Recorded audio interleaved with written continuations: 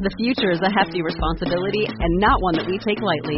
But then taking things lightly has never been what Hefty is about. That's why we've created the Hefty Renew program that turns hard-to-recycle plastics into valuable resources like park benches and building materials.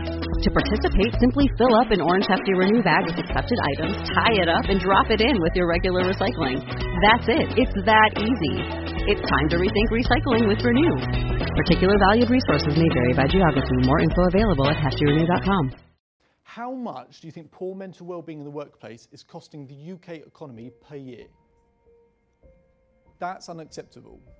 For the generation coming up, in particular, as I said, things are moving so quickly now, and we need confidence like that. Our generation has more resources than anyone ever before, but we are the least resourceful generation. That's the truth.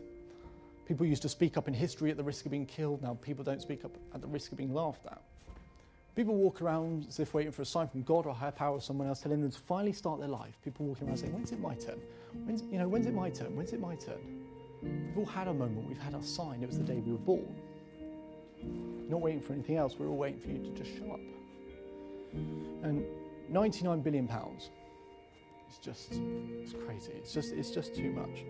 We just want to be happy, don't we? When we're confident, when we're happy, when we're feeling good, things are just better, aren't they?